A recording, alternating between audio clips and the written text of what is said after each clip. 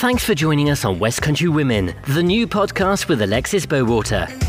Celebrating everybody's business and showcasing women across the West Country region. If you're listening, please follow and rate us 5 stars. Or if you're watching, make sure to like and subscribe so you don't miss the next episode. Produced and supported by Fresh Air Studios. Thank you very much for coming in. Thank you for inviting me. It's so lovely to see you, coming all the way up from Cornwall. Yes. So I think, apart from the lunch, the last time I saw you and we were together was on the night of the awards. Yes. What a night that was.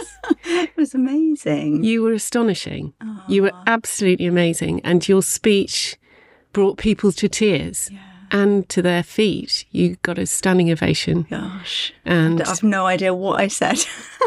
What did it feel like on the night? What do you recall? It was just really surreal, I think, because you don't really think that your name's going to be called out. Mm-hmm. And I'm sure everyone says that, but you really don't, because you hear what everyone else has done. You think, oh, gosh, they deserve to win. Then when your name is called out, and I was thinking, oh, my gosh, everyone said something. What am I meant to say? And I honestly didn't have a clue what I was going to say until I was stood up there. I just started talking, and then as soon as I stepped off the stage, I couldn't tell you what it was that I said. But it was amazing. It was great. I don't know how I didn't cry because I was really overwhelmed. Yeah. It was just an amazing experience. It was an amazing night, and everyone that was there was so supportive and so lovely. And everyone was just really happy to be there. Like, whether you won or not, you were just so happy to be there. It was a really nice environment. You guys did a great job. So tell me now why you won. What have you done? This is really difficult doing this when people say that. They're like, because I don't think that what I've done is anything massive. And to be honest, if my daughter hadn't died, would I have done it? Probably not. I think a lot of the time something traumatic has to happen for you to then want to do something about the circumstances around it. So yeah, my daughter took her own life during the very first lockdown, during the pandemic, and she'd been struggling with her mental health for quite a while, but the time when it happened really honestly was a massive shock, because we'd got right to the end of the lockdown and we kind of thought that she was doing really well.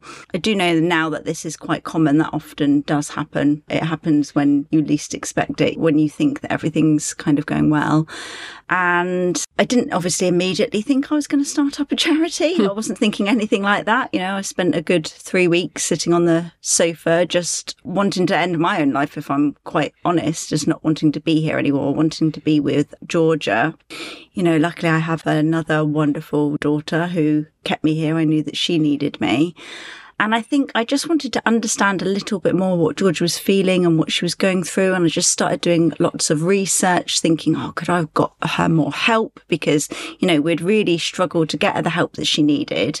And when we finally had got her the help, which was just before the lockdown, it all got taken away during the lockdown. So the lockdown was a huge, huge struggle for her. And like I say, we finally got to the end of that. Things were about to go back to normal. We were thinking, great, yes, she can get back to work. She can get back to the gym. You know, a good routine again. And we thought that everything was going well, which was when she done it.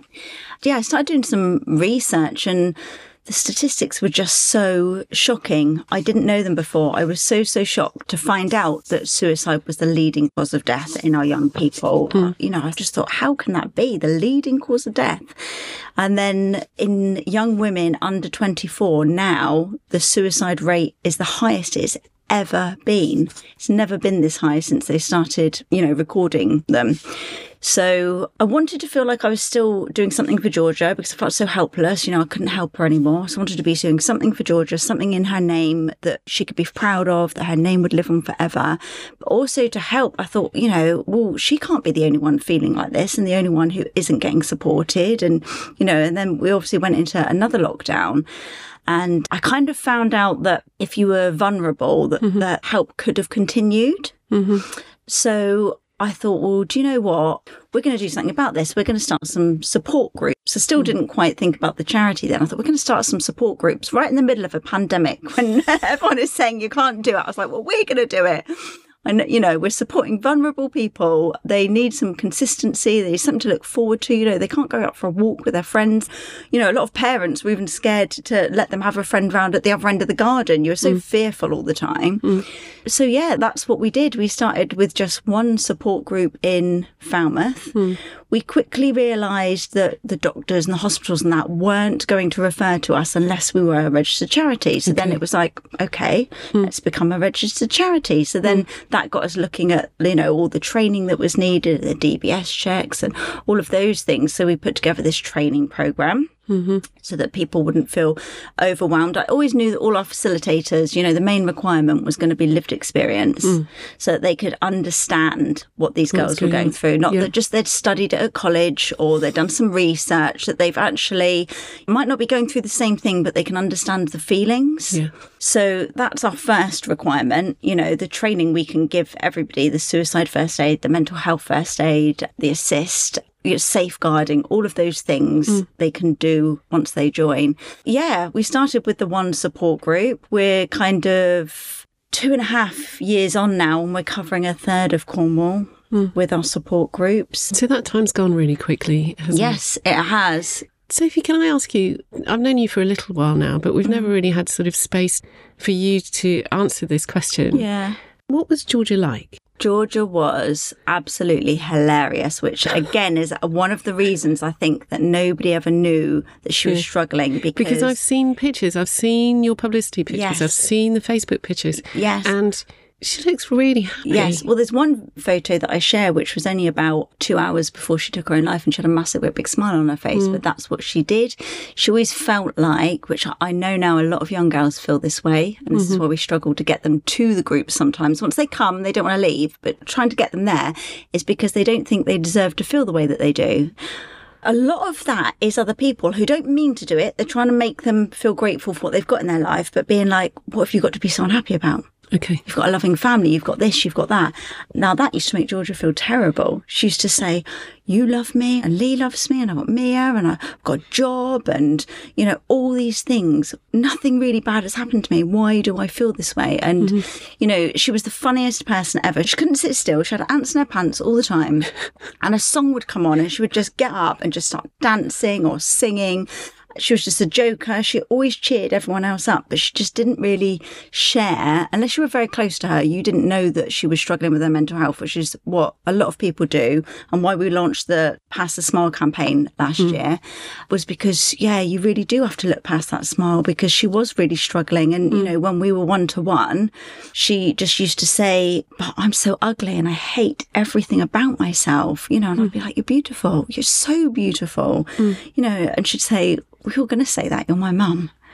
And it was really, really hard to make her see what everybody else saw, because I know that other people thought that as well, that she was beautiful and that she was funny. People just loved being around her and the way that she made them feel. You knew she was in the room always. So, she was absolutely amazing. She couldn't cope with the way that her brain worked and the thoughts that were in her head. And she just felt constantly tortured by her thoughts all of the time. And I think it just must have been really very exhausting. I've suffered with my mental health, and I can only imagine at her age how that must have felt for her. And then, I never had to go through anything like a pandemic at her age. It's so hard. Girls of that age, they live so in the moment. They don't have that ability. They think with a different part of their brain than we do. They don't have that ability to look to the future and think this will pass like we can. We've had life experience. We know we've been through hard things before, that we can get through these difficult things, and that nothing lasts forever. But if they've woken up for the second day in a row feeling that way, they're like, I'm going to feel this way forever. My life is never going to change. And they just can't see a way through it. But for you, Sophie, as a mum, coping with this beautiful child of yours, yes, who was outwardly so gregarious and popular and funny, and yet she was confiding in you the secret of her soul, really. Yes, yeah. What coping mechanisms did you have to be able to deal with that? Because that must have been heartbreaking for you as well. I didn't have any to start off with. I just absolutely, honestly fell to pieces, and I didn't think I could get through it. every single day when I woke up, because it's not just emotional pain. It hurts your whole body when you're grieving. When you've lost someone that's so close, it hurts. Your body hurts, your organs hurt, everything inside you hurts. And you wake up and you think, on top of that emotional pain, you think, how can I feel this much pain and not die? You honestly don't ever think that you're going to get through to the end of that day, because the pain is so intense, physical and emotional. You try and take a sip of water and you can't keep it down. You know, when you're trying to walk and you feel dizzy, you know it's because you haven't eaten for 3 days and you try and eat something and that just won't go down. And you're like, I'm sure I'm going to die soon, and you don't really care. But as soon as I got the idea for George's voice, and I think my friends and family were like, yes, let's, you know, they were all fantastic. Everyone rallied round. Everyone wanted to help straight away, because I think everyone wants to help. And in those first few weeks, everyone's going, what can I do? What can I do? And you're like, I don't know. Bring Georgia back? There's nothing you can do. Yeah. And you can't even be polite to people. You haven't got it in you, you know, so you're saying these things and probably making people feel worse. So when I started talking about the charity, I think everyone was just so supportive and helped me so much, because it's really hard setting up a charity. It's really difficult. I definitely needed a lot of help and support with that. And that is then what kept me going. It was like seeing Georgia's name there when we made the logo and everything. We made everything so personal. Her favourite colour was purple. No way. Yeah, so our whole charity, you know, the logo is purple. Everyone calls our shop like the little purple shop, and there's just purple everywhere. And everything I do with the charity, I try and make it a little bit personal to Georgia. How did you choose the name? Was it obvious to you that you were going to call it? Yes, it had to have Georgia in it. And then it was just like nobody heard her voice when she was here and the things that she needed to say. So they can hear them now, and we can do that same thing for other people through Georgia's voice. Other young women can have their voice heard too. It's absolutely taken off across Cornwall, hasn't it? Yes. Have you been surprised at the support, but also at the need that there is for it? Yes, absolutely. Because, you know, for every young woman that comes, there's kind of probably about 8 or 10 more for that one that aren't coming because they feel too anxious or too nervous. So to have the amount of girls we've had coming to the group, it's a real eye-opener. It really is. But I am just so glad that they are coming, because the difference in them from the first time they come to one of our meetings to when they transition out, the confidence and, you know, mental health is so isolating when you're suffering. You tend to isolate yourself. You don't want to talk to people. You think you're crazy. You don't think people understand how you're feeling. So then when they come to a group and they might go, I'm coming, but I'm not talking. So they come along and they sit there, and then the other girls that maybe have been there for a bit longer, they're sharing, and you just see their face, and you see them relax when they're like, oh my gosh, somebody else gets it. Yeah. Somebody else feels the same way. And all the girls in our group are so welcoming. Yeah. Someone new will be there. They'll give them the space. And then at the end, they'll be like, we're going for a drink or we're going for tea. Do you want to come with us? Yeah. You know, and they just include them in everything. And, you know, the friendships that they form. And I love seeing it. For each group, they have a private online group as well. And they'll share pictures in there of little outings they've had, like between the groups when they've been meeting up. And, you know, a lot of them will say, this is the first time I've had friends since I was in school. Oh, really? Yeah, absolutely. And for them, just knowing that that group is there every single week, they're like, you know, you never cancel, you know, bank holidays, everything, you still keep going. And we're like, yes, we know that's when you need us the most, when everything else has stopped. Yeah. You need us to keep going. And even when there's still so much COVID around and everyone kept getting it all the time, we have flexi facilitators as well as our facilitators that run the group. But, you know, even if everybody had COVID, we were like, we'll do it online tonight. Yeah. Instead, you still get your group. It'll just be online. You know, if we couldn't get someone to cover the group. So we've always found a way. It's extremely rare that we've had to cancel. This is West Country Women. Thank you for joining us so far. If you want to learn about the awards, our community directory, or this new podcast, please head to westcountrywomen.co.uk. We're on all the social media channels too, at The Women Awards. You can find, follow and like us on Facebook, Twitter, Instagram, YouTube and LinkedIn. And don't forget to follow and rate us wherever you listen to your podcasts, and like and subscribe on YouTube.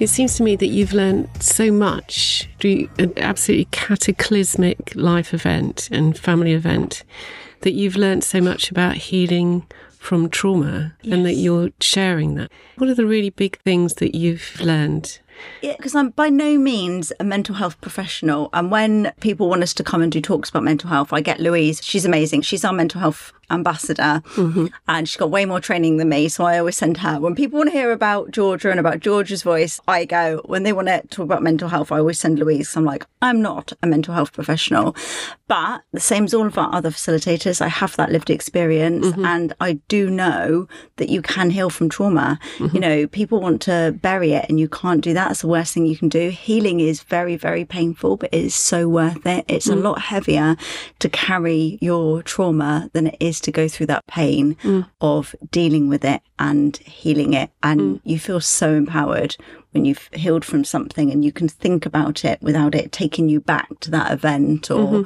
you know, it took me a long time to be able to think about Georgia without thinking about where I went wrong or that day that she died, and seeing her in that way. It took a really long time. But now, you know, I've done so much work on myself in the last 3 years. You know, now I actually have my happy memories. I can think about her as a child. I can think about her messing about and dancing and all these things without having that guilt and all those overwhelming, horrible feelings that I had that were just absolutely exhausting. Yeah, it's just so important to open up, to talk and to accept the help, really, because we get a lot of parents, friends, sisters messaging us saying, I've got someone that really needs to come to the group. How can I make them come? It can't make them come. If they don't want to come, they won't engage. They have to want to come for themselves. And when they do, that's when the big changes will happen. I think any parent of a child, any mother of a daughter, listening to what you've done and what you're doing, what you've experienced and what you've lived through and what you are living through, would be full of admiration and disbelief, really, that you've managed to survive this yourself. Yeah. As a parent, what have you done to cope with the trauma yourself and to leave yourself in a position where you've become a leader in your own right? I guess to start off with, it was helping others helps you massively. But I've accepted, I had a lot of kind people offering me help, therapy, different kinds of therapy. I've had more or less constant therapy since Georgia died, with all different kinds of therapists that have all taught me different things. They all have different approaches. I've got a couple of great friends that are life coaches. I went to them as well. I obviously recently went and spent a month in the Amazon rainforest. What was that like? On a spiritual healing retreat. It was crazy. It was intense. It was one of the hardest but best experiences of my life. And that has taught me a little bit more about taking time for myself and looking after myself, because everything I was doing before was helping, but I also was massively overwhelmed and trying to do everything myself. Whereas now I'm letting a lot more people, because everybody wants to help. Everybody wants to get involved. And actually, when you let them, they feel really valued. And I hadn't realised that before. I was trying to do everything myself and feeling like I had to be like the super, because everyone kept saying, you're so fantastic, you're so wonderful. I kind of kept thinking like, oh gosh, I have to keep doing all these millions of things and doing it all myself. And you don't. Actually, it's perfectly fine to hand some stuff over to other people, especially if they're our admin lady that we've taken on, Kirsty. She's absolutely fantastic, and she can do in a couple of hours what would take me all day. So it makes sense to hand it over to her. So since I've been back, I know that I don't have to work 24 hours a day for Georgia's voice to be amazing, that actually everybody needs to take some time for themselves. You can't help others if your battery is empty. So that's one of the biggest things that I've learned from being away, is making that time for myself, for eating healthy and going and doing yoga, and having time to do nothing, just nothing. That's really important as well. Tell me a couple of key things about Georgia's voice. So how can young women access it? And also, how can people help you?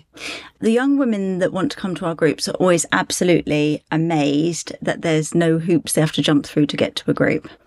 If they want to come to a group, you come to a group. We know how hard it is to ask for help. If you're asking for help, we know that you need it. So you just come. You don't have to fill in any questionnaires. There's no tick boxes where we're going to say, sorry, you don't fit the criteria. If you feel you need to be there, we know then that you need to be there. So it's just coming along. And if you feel too nervous to come along, it's sending us a message and saying, I feel really nervous. And we say, okay, let's get someone to meet you outside beforehand, have a little chat with you for 5 minutes and then bring you in, show you around so you know what to expect. We try really hard to post as much as we can, not of members, but of like facilitators recording videos or like pictures of them, pictures of the rooms and the venues so they kind of know what to expect when they get there, things like that. And as for how people can help us, there's so many ways from small up to big. You know, the smaller ways that people can help us is just helping to spread the word, following us on social media, sharing our posts, things like that, because how can people access the help if they don't know it's there? So the more you share, you know, somebody who needs it might see it. We've got a charity shop, donating to our charity shop. But the bigger ways that people can help, other than volunteering, because we always need volunteers as well. If you're in Cornwall and we haven't got a group in your town and you think that we would need one, you know, could you do it? Do you know somebody that'd be great to do it? Get in touch. You know, we want to cover the whole of Cornwall. So, yeah, obviously all of the support that we offer for free. So our support groups are free. Our wellbeing activities, we do regular wellbeing activities. There's something going on all of the time, whether that's yoga. You know, our girls recently voted on what they wanted to do and they wanted to do a pole dancing workshop. So, you know, they were like, I'll pop down for that one for you. It's empowering. You do it with me. It's making us love our bodies. Okay, so they did a pole dancing workshop, you know, water sports, walk and talks, beach cleans, all kinds of things. But we also pay for all of our members to have talking therapy as well. Yes. So everything we provide to our members is always free, but it all costs a lot of money. Of course. But people always think they have to donate us loads of money to help, and they think if they can't afford to do that, it's not helpful. But actually, you can go on our website, you click on the donate button, you can donate a one-off amount of money if you want to. But the most helpful thing to us is all those wonderful supporters that we have that maybe donate £5 every month or £10 every month. You know, we recently worked out with the amount of Facebook followers we had that if just a third of them donated £5 a month, that would pay for every single one of our support groups across the whole of Cornwall. Yeah. It's not much, is it? It isn't much. People always think that they've got to be donating, 20, 30, 40, £50 a month. It's like, no. But we need everybody to do it. If everybody donated £5 a month and kept on doing that, that would be massive. Do you know, the more I hear from you, I mean, even from last December when you won to now, it is amazing how much it's grown and this charity has grown and you've grown. Yes. And you run a charity. It is Georgia's Voice. Yes. Do you ever wonder what she'd say to you if she could? Oh, Georgia's with me all the time and I know that she would just love it. I know that she would just be so happy. The same as a lot of people that suffer with their mental health, when they're here, they feel like a massive burden. She wouldn't want everyone to be sat around feeling guilty, feeling upset. You know, we did for a long time, but she would want us to be happy. She would just love that we'd turned this around and she'd definitely love it that her name was everywhere. And in purple as well. She would definitely love that.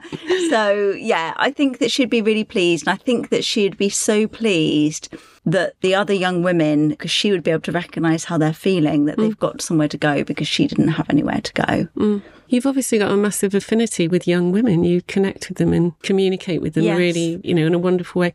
It's just so rewarding. Yeah, I can feel that from you. Yeah. What would you say to the 12-year-old Sophie? Oh, goodness. I think to believe in yourself and that your voice can make a difference. You always think that you're just one person and that you can't make a difference, but you absolutely can. Everybody has the power to make change. Everybody has the power to make things happen. You've just got to believe in it. You've just got to believe in yourself. And if you've got that passion, you'll do it. I'm going to ask you just one question quickly. Have you got a book that you would pass on to other people? Oh, I love reading. I read a lot. But I think one of the books that I really found life-changing that I read after Georgia died was Eckhart Tolle's The Power of Now. Yes. I've now read that, listened to it on Audible about 10 times, and every single time I pick something else up from it. Yeah, and it is just about looking at things differently, and the fact that you don't see half of what's around you. You don't see the beauty in things. So when you start doing that and being grateful You know, that's one thing that I do every single day. I kept a journal when I went away, but that stopped. I knew it would stop as soon as I came home, even though I tell everyone else to journal. But one thing I do is I've got a little book, and that is like a gratitude journal. And I don't always write in it every day, but then sometimes I sit down and I think, I'm just going to think of 1 or 2 things to be grateful of. And honestly, it just goes on for pages, because there are just so many things, you know, even if it was just that like 5 minutes in the morning when no one needs you and you've got your cup of coffee and it's just really quiet, like that peaceful moment that you've got to yourself. Or, you know, when you notice like flowers when you're on your way to work, like when there's a tree flowering or something, you're like, oh, that's beautiful. And when you start thinking back through your day, there's so many things to be grateful for. You know, the fact that you've got a roof over your head and that somebody loves you, and yeah, there's so many things. And when you're having a bad day, you really can't think of anything to write in there, what I do is I go back to the beginning and I start reading it through, and you forget so many things. You go through and you think, oh, I don't remember that. Oh, and it really, really cheers you up. Yeah, going through it and reading it. So for anybody else that struggles to journal, I would say do a gratitude one. Yeah, definitely. That's good advice. You're allowed to pick one question out of there, and you have to ask me. I'm going to ask you. Okay. It's an easy one. If you had to eat a crayon, what colour would you choose? I'd have to be purple, wouldn't it? Georgia, thank you.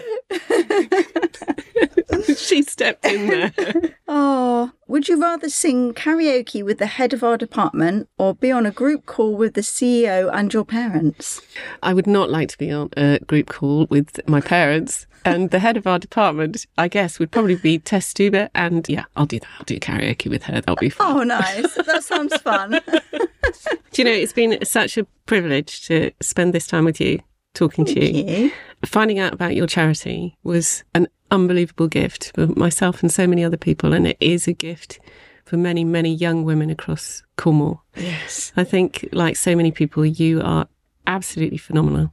And it was a real privilege and honour to be able to make your charity, Georgia's Voice, our charity of the year this year. And we appreciate it so much. It helps so much with getting the word out there. We're going to try and raise a bit more awareness for you. Yes, please. Thank you. Right, that's it. If you want to find out more about the West Country Women Awards or nominate someone for next year's ceremony, visit westcountrywomenawards.co.uk. The West Country Women Podcast was presented by Alexis Bowater. Copyright West Country Women Awards CIC. Produced and supported by Fresh Air Studios.